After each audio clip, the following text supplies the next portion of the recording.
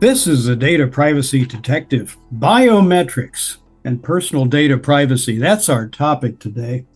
And with us as a guest is Dan Cotter. Dan is a corporate attorney at Howard and Howard, having served in both in-house counsel and private practice positions in law firms. And Dan, you've counseled clients through a wide variety of data privacy and cybersecurity issues since the late 1990s. So thanks so much for joining us. Good. I'm glad you could be with us. Thanks for having me, Joe. Well, let's start off with definitions. What are biometrics? Sure. Think of biometrics as parts of your face, your hands, voice, all these statutes that are coming into existence in the United States, but also around the country. Talk about retina scans and iris scans, fingerprints or voice prints, scans of hands or face geometry.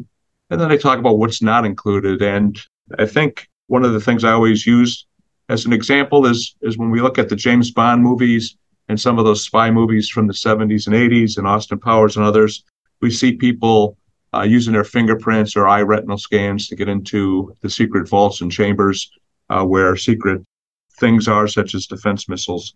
And, one of the things that's happening these days is that if we go to the Amazon stores, those stores that like in New York City, where you can go in, you move around, you get a scan in an app, and then you go around the store, you buy things, it weighs the stuff as you take it off the shelf, and then lo and behold, you get a receipt comes back. Amazon and Starbucks, both in New York City, which has a new statute in place or ordinance about biometric information, both have been sued, the class actions for people claiming that it was an illegal violation of their rights. And in the Amazon case, it was dismissed. People think it's settled for some low amount. They said that they don't collect biometric identifier information covered by the law. They scan body shape and size and other identifying characteristics. And we're kind of in the early days of this biometric information, although some statutes have been around for a long time. They do use palm prints, but those palm prints are used ahead of time. And so what can we learn from all this? I think we're going to get into what employers and others can do if they're collecting this data. But it's a brave new world, and I think that if folks aren't aware of these requirements and these types of laws, they need to get up to speed very quickly. Yeah, biometrics really is us. It's all the images of us, and then it gets turned into ones and zeros, and with quantum computing coming, it turns into something. I don't know, but it gets spread around. People post their photo on Facebook. All right, very good. And off it goes. And now it's a digital image. And who knows who's going to scrape it and use it and all this sort of thing. And so this is what we're talking about today. How's this all going to work? And thanks for bringing up the New York City ordinance. The New York Times, just on September 10 of 2023, had a fascinating article about eyeglasses that have been developed now, where if, let's say, you wear them and you're at a cocktail party and then who is that over in the corner and you don't know, and you tap your glasses and they'll say, oh, that's Frank Smith. Accessing an AI database, because Frank Smith is his biometric information is probably posted all sorts of places and he has no idea. Now you go over and, hi, Frank, good to see you again. I mean, this is the world we're in, and let's talk about that. So in the United States, Stan, I mean, what laws and regulations exist already to protect or restrict use of our biometric information? It's an excellent question, Joe. And we've mentioned the New York City ordinance already. I think that's the only local municipality that's enacted legislation. And Dan, I think you're in Chicago, Illinois. Wasn't Illinois the first state to adopt a statute about this?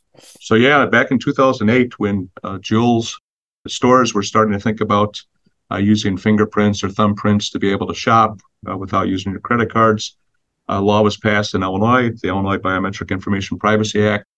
And it's an act. It's 2.5 pages. It defines biometric identifiers, kind of like we talked about earlier. It has a regime. It's one of the only statutes in the country right now that has a private cause of action for plaintiffs.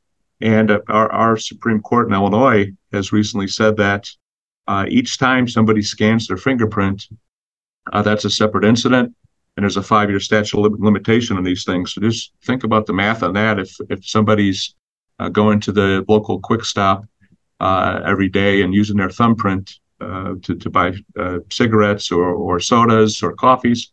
It's incredible. There's a few other states, California and Texas have them. But what's happening now, Joe, is that we're starting to see in all these privacy bills and privacy regimes that are happening up in Oregon last session, they passed a law that will impact Fitbits and those other types of things, healthcare tracking in light of HIPAA. And so we have kind of a patchwork of laws right now. We don't have any uniform U.S. law yet. But these things all, again, they look at, like you said, it's us. It's our facial scans, it's our hand scans, fingerprints, eye scans, voice prints. Recently, a lawsuit was filed in Illinois, a class action. It survived a motion to dismiss that had to do with an employer using their voices and taking voice prints. And voice print is considered biometric. And so we have this patchwork, but as we talked about earlier, we need for people to really think about that this is going to be an emerging issue because we do have that trade-off, Joe, that you talked about. We put our faces on Facebook, we put them on social media. We want all the power and convenience that our phones provide us. We sometimes get mad about multi-factor authentication or other things, but the reality is we're in this kind of situation right now where we're trading off convenience for privacy. And when it comes to this biometric information, it's a new regime and a new framework that's developing. Well, exactly. And as you say, it's a balance between convenience. Very nice to, zip through a security line at the airport by just looking into something that it looks at your irises. I do that. But Right. I've given away my data. But let me ask you this, Dan. Here, don't we own our own physical data? Or once we post something, do others own it? I mean, how does that work? I realize you've said there isn't a clear federal law. There's no federal overarching law about all this. There are these different state approaches. Illinois is 15 years into it, so we have some track record. But who owns this data? Do I have a right to tell people who are using it, hey, stop using it? I mean, generally, what's the answer? I think the answer is, again, I think we've lost that argument. But it's funny if folks are on Facebook, for example, periodically I see friends and family that constantly put these posts on that they're told will save them. It says that I don't authorize Facebook to use my face or any of my personal data for any purposes. But the gig is up because, Joe, as you know, to get on your Apple phone or your Droid and do updates, to go on Facebook, to go on X, formerly known as Twitter, to do almost anything, the terms and conditions that we agreed to and sign up for say that that data can be used. It can be used for marketing purposes. It can be used for other purposes. And so, this is a long argument, I think. Years ago, I saw in Half Price Books a Life magazine, and the cover was The End of Privacy as We Know It. It was from 1968. So think about back then, the only personal information you might give up would be to call a catalog and order something because there was no computers. And there was an argument in that thing that because of the convenience of modern day life, that individuals had given up their freedom in 1968. It was a University of Chicago professor.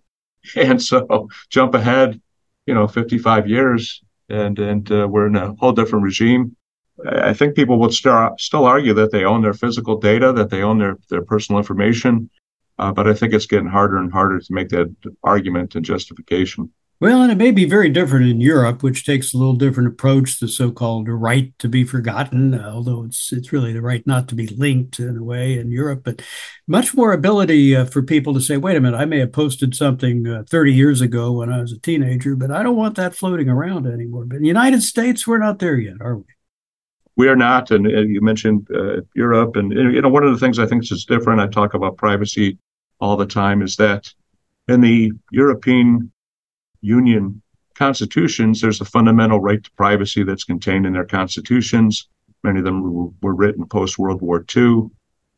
We have a couple states in the U.S., like California, that has a very strong, robust constitutional right to privacy. But you're right; they take a very different view. And the EU Directive on Privacy and all the other kind of frameworks that they're coming up with. They have stuff on artificial intelligence that just came out recently. and directives. So Europe, for sure, takes it much more seriously and much more uniformly.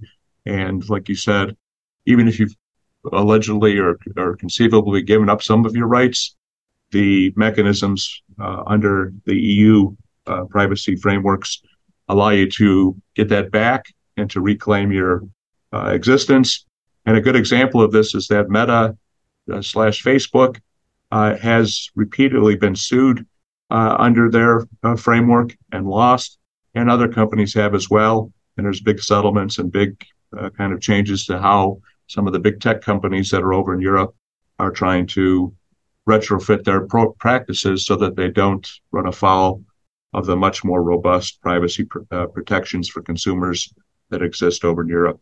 Right. And in the United States and around the world, with this patchwork, as you've correctly described it, of law and regulation and the evolution of things, what are the top issues that arise for organizations? It might be the convenience store you mentioned, or the collector of the airline that's using biometrics to let you on the plane. It could be anything like that. What are the top issues that arise for organizations that collect, share, and use biometric information?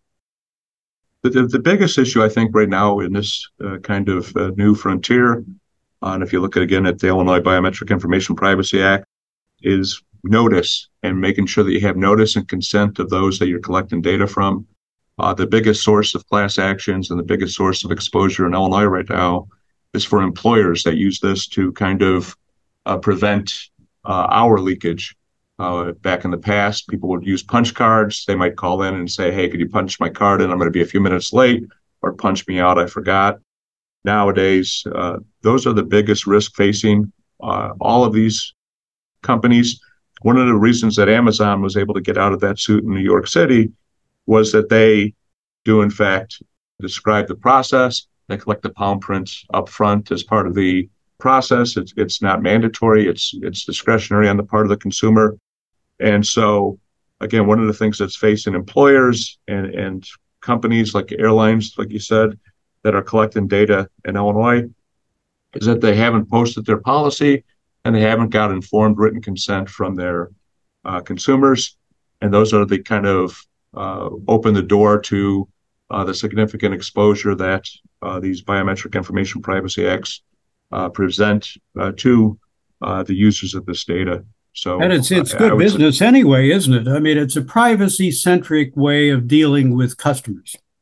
To say, here's what we do with your data. You should know that if you want to use our system, this is what you buy into.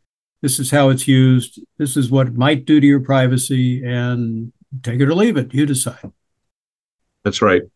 But they go in with their eyes wide open into what's being collected, how it's being used, how it's stored. And like you said, they can make a decision. I don't want to go into the Amazon Fresh or whatever they're called. I don't want to go into the Quick Stop and use my fingerprint for purchases. Right. Well, you've mentioned how, and we've discussed how Europe is really quite a different approach. India has a constitutional right to privacy, just adopted its code, but a wide variety of approaches. So let's close by asking you this. What tips do you have for individuals? Let's say, I mean, we've all, I'm sure, been photoed somehow when we were, babies taking a bath, or I don't know what, and now we're grown up, and what can we do about all this? What are your tips to individuals? Just get over it. A tech executive said years ago, privacy's dead, get over it. Well, that's one way of thinking about this. But what are your tips to people who do have a concern about the misuse of digital data about their biometrics? I think for those individuals, as you suggested, think long and hard about whether you post those pictures, whether you post driver's licenses of your kids. You see that all the time on social media. Whether you have clear faces where your retinal scan perhaps could be scraped.